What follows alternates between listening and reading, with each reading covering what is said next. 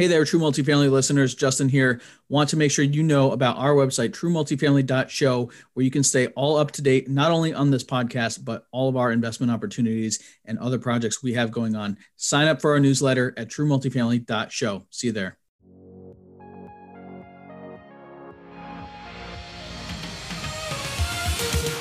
This is True Multifamily, the show where we dive in on what really happens after closing a multifamily property.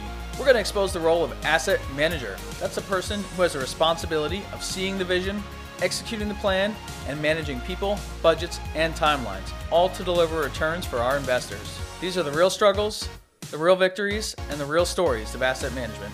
Welcome back to another episode of True Multifamily. I'm your host, Justin Fraser. Here today, special guest, Omar Khan. Omar, thanks so much for coming on the show today. Hey, Justin, thank you for having me. I really appreciate the invite. I'm really excited. We've been connected on LinkedIn, and I saw you made a post not too long ago, and I was like, man, this guy is just sharing with people. He's showing off what he's doing, but it's educational as well. I was like, I have to have him on the podcast. So that's why you're here. Thank you for accepting my invitation. I really thank you for hosting me. So let's get into it. Yeah. So tell everyone, start at the beginning. Tell us a bit about yourself, how you got into multifamily investing and sort of what your company's doing now. So look, my family's been in real estate. I'm the third or fourth generation. I'm kind of forgetting. But it wasn't necessarily like I got into it because, I love real estate or anything of the sort.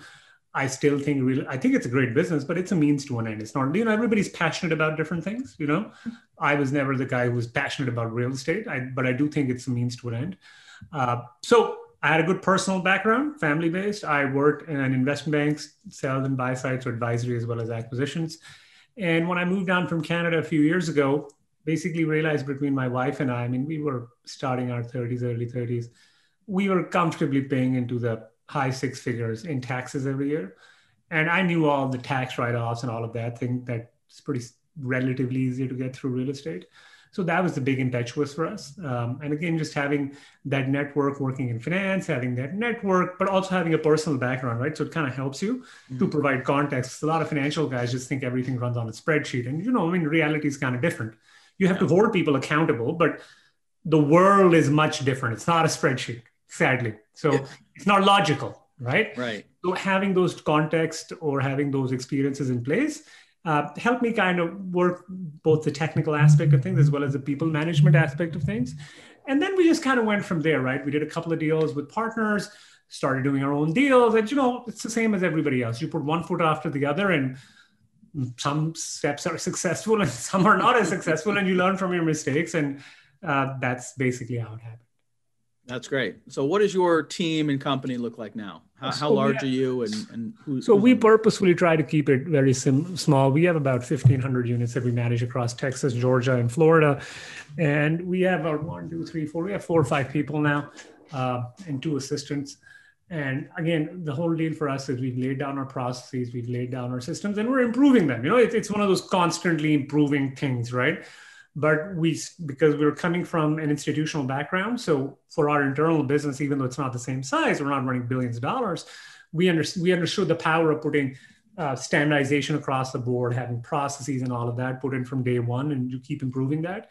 So because of that, we've been able to operate very quickly with not a lot of people, as opposed to traditionally having a lot more people to do the same amount of work. Yeah, got it. Can you share a little bit more on the process side? That's something that really interests me. So just maybe give us an example of some of the processes that you guys have implemented and tools that you use. Look, it's tools, basically, it's nothing fancy. It's just basically making sure everything we do, basically, so let's put it this way. The bulk of the work we do, and with some exceptions, it is consistent week in and week out. So as an example, we take meeting minutes in a particular file format. I don't care how profound your point is. I don't care how important it is. It has to fit into that format. The idea is that, say, 2 weeks, 3 weeks, or even a week from now, when I'm looking back on that material, I don't need to, it would be good if I had context, but if I didn't have context, I still need to just jump in and be able to quickly figure it out, right? Yeah. Then basically managing our CapEx process. Of course, there's a construction component, and that's just constant communication. But then making sure how we're tracking all of our processes. How are we making sure, for instance, are our subcontractors, are they basically doing the renovations? Because typically at the start of the project, everybody's gung-ho, they're turning over units quickly, and by the 6th month, these guys start dragging their feet, right? Maybe it's 2 weeks here, 2 weeks there. So it's tracking all of those steps. As an example, recently was having a conversation with a GC who was really good at the start. Now he's lacking.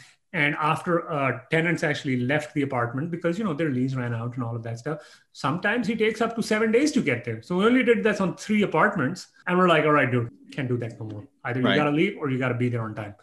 And he quickly figured out that if he wants to make money, he has to be there on time. And for us, the thing is, all of our vendors know that we always pay on time. We never have any issues paying. So they will, as long as they're doing the work, they will never have an issue with getting paid on time in whatever capacity they like.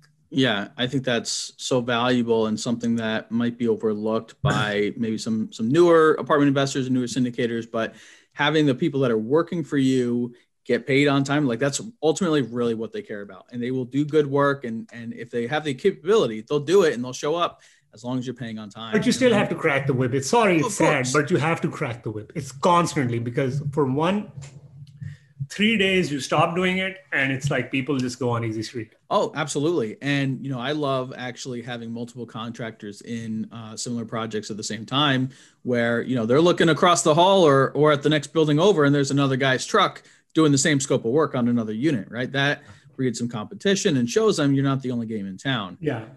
So you start slacking off, I'm going to give the next guy more units. Exactly. But as long as you're on top of them, you're organized, and everybody has their own definition of organization.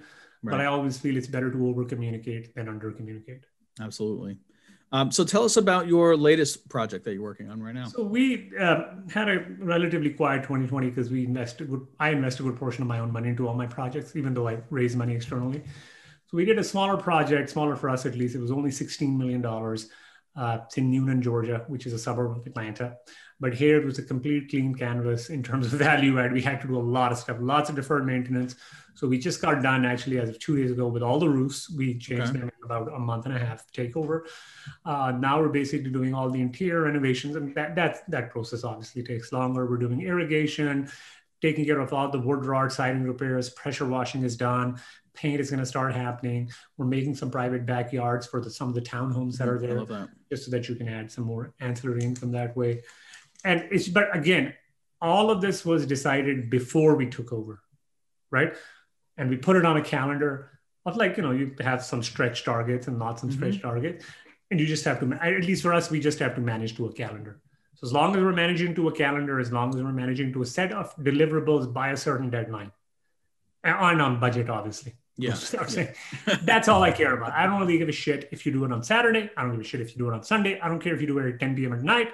As long as you get the work done on time without pissing off people and on budget. As long as you do that, really don't care when you do it. So I love that. And I have a project management background before I got into real estate. And so, I do at the start a lot of business planning, project planning here. Tell us about your process from, okay, we've got this project we've identified, we might put an offer in. How do you figure out what CapEx needs to go in when? How do you go about building that plan? Well, right from the start, I already have my property manager and construction manager touring with me. We're taking notes as we're doing the property tours. So we already have a rough idea there. During the due diligence process, actually, we're now peeking more under the hood. And as they're doing it, we use a software called Smartsheets. But it's, the software is nice, but it's not like some revolutionary software, right? There's lots of softwares like that. I just gave you one example. There's multiple softwares like that. Internally, we even use Asana, but I know other people use Trello, and there's a couple other project management softwares as well. My point is, it's not really the software. A lot of people get so hung up on the software. Oh my God, what software are you using? You still got to use the freaking software, because if you don't use the software and you lose steam by the second month, it doesn't matter how good of a software you have. You could even use it on a blank sheet, as long as you're consistently doing it. So we have our construction property managers tour with us.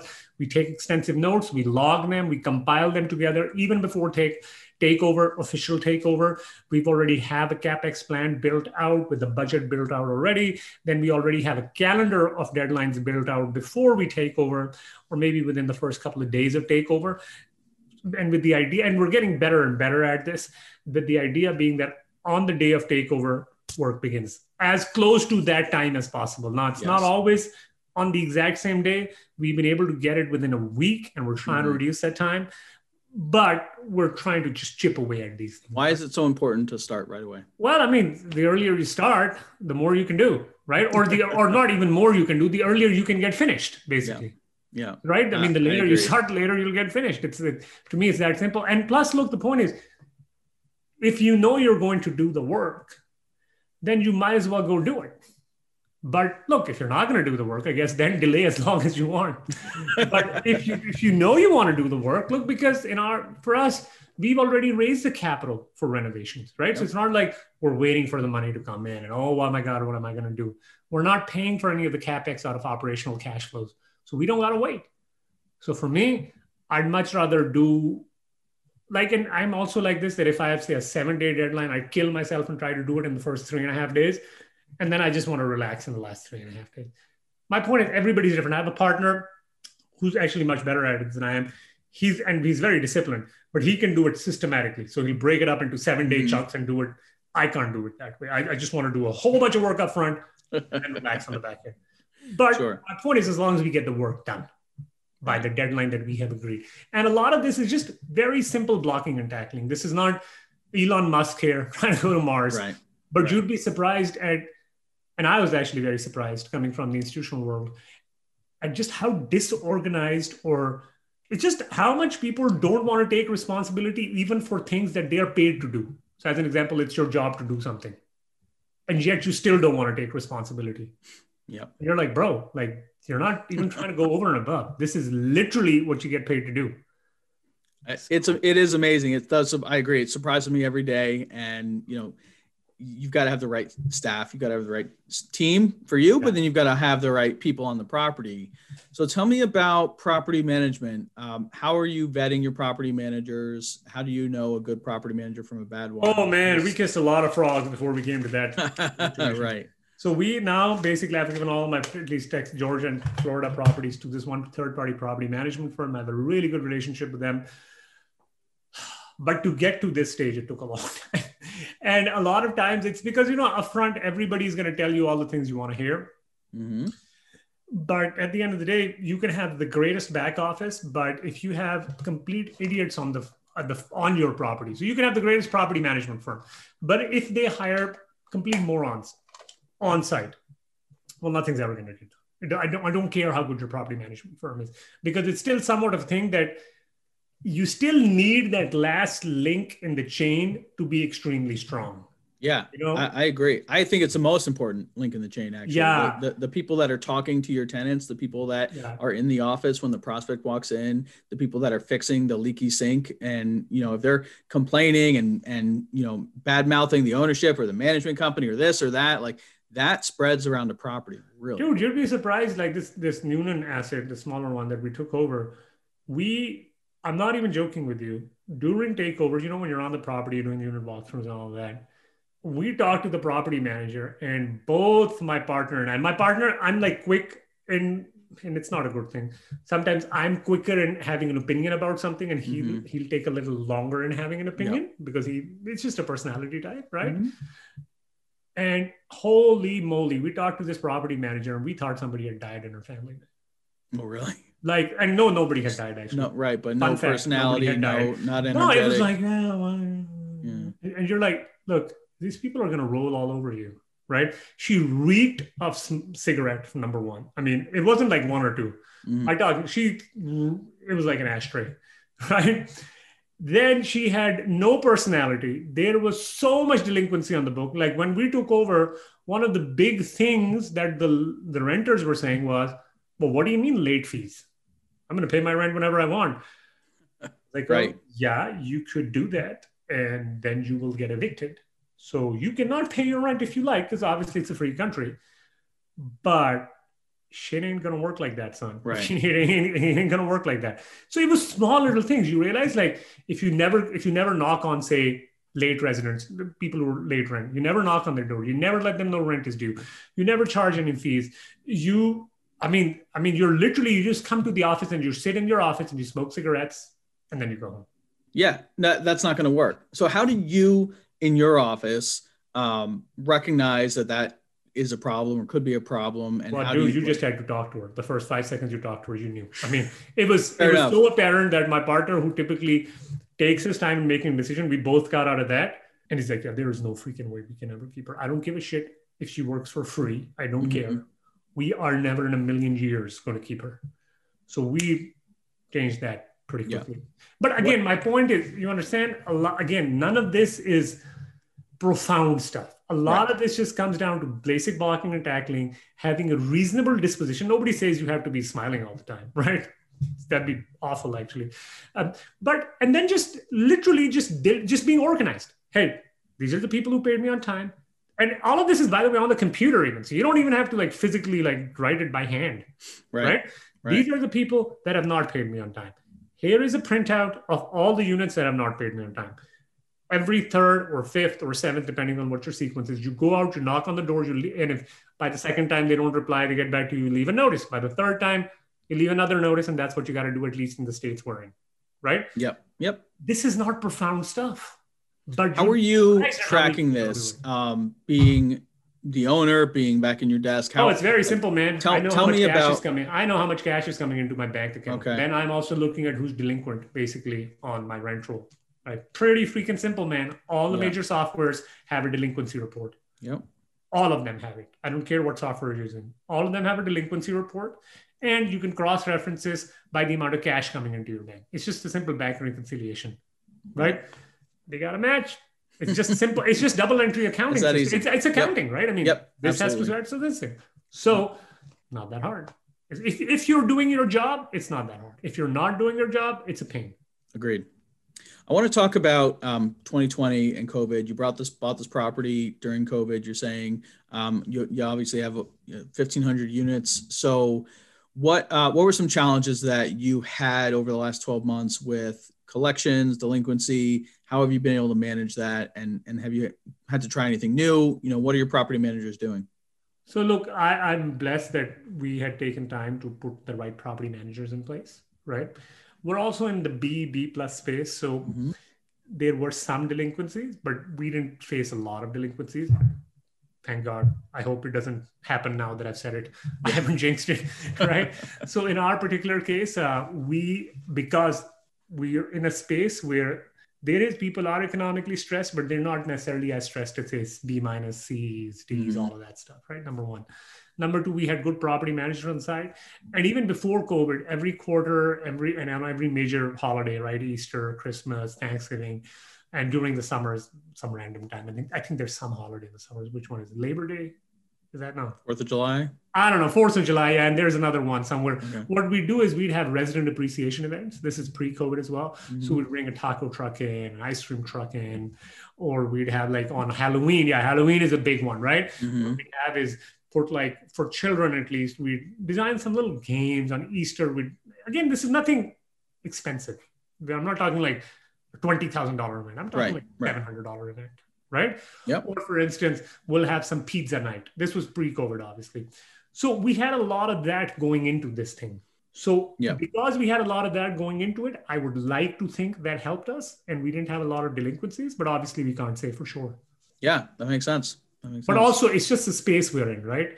If we were in the C's or D's, I think that would be more of an issue for us. Right. I mean, just from my experience, we've been watching that really closely, and we have some properties in the C space that have been really challenging, and others, similar stories to you. And for us in the C class, it's really hit or miss property by property. I think it's very dependent on your on-site property manager and how good relationship he or she's developed. Yeah, absolutely. So what is your plan for growth? Are you syndicating? Are you trying to raise money? Are you trying to buy more and more properties? You mentioned you have a few other businesses. Tell me about, where you're headed. So look, we're always in the market for deals, but because I sign up on the notes myself, I invest again, the big reason why I'm doing this, I told you earlier, is taxes, but it's also because I want to also make more money, right? Yeah. So we invest a good portion of our own money into our deals. So unlike a lot of people, we're not really that pushed to do deals because I have income from other areas. It's great I get this income, but my household doesn't depend on this income. Right.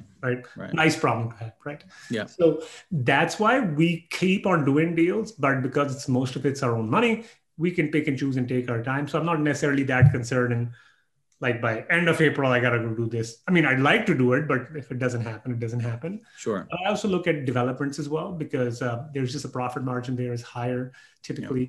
And in some markets, it's becoming a case where you can develop for cheaper than you can buy. Yeah. You can buy an 80s vintage property for much more expensive than it is to actually build it. It's amazing. So then you say, well, screw it. I mean, yeah, I'll suck it up for 2 years, but screw it. I might as well build it, and I'll still be below whatever is my, the market price for this thing. And I'll have a new property. You have a new property, build it the right way.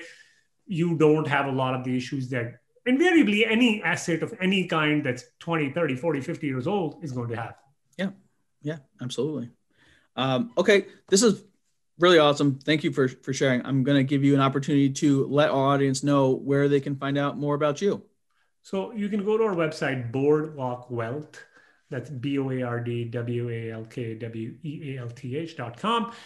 You can read out about us, or if you just scroll to I think it's about 3/4 of the way down the homepage. There's a little box on the right side where you put your name, email, and how you find out about us. You click it, you'll get an email. You click on the link there to verify yourself. You'll be added to our mailing list. Then you can know whatever's going on. I don't like to have any funnels or anything of the sort. So you're not going to be pounded by emails left, right, and center. I hate that shit. Right. So, and whenever we have a deal, you'll find out. And if you don't have a deal, I guess we won't send you an email. There you go. Okay. Before we go, last question. Someone, a lot of our audience is maybe just starting or has, a 1 or 2 small multis under their belt, but they're looking to scale up. So they say, Omar, I want to get into multifamily investing or grow my multifamily investing business. What is your true multifamily tip for them? Well, the best thing is if you already have a rich uncle who dies and gives you all his money. Okay, that's there you go. Always helpful if you can just do that. But if you can't swing that, then I guess you have to figure out what are you really good at. Look, some people are good at sales and marketing. Some people are good at operations.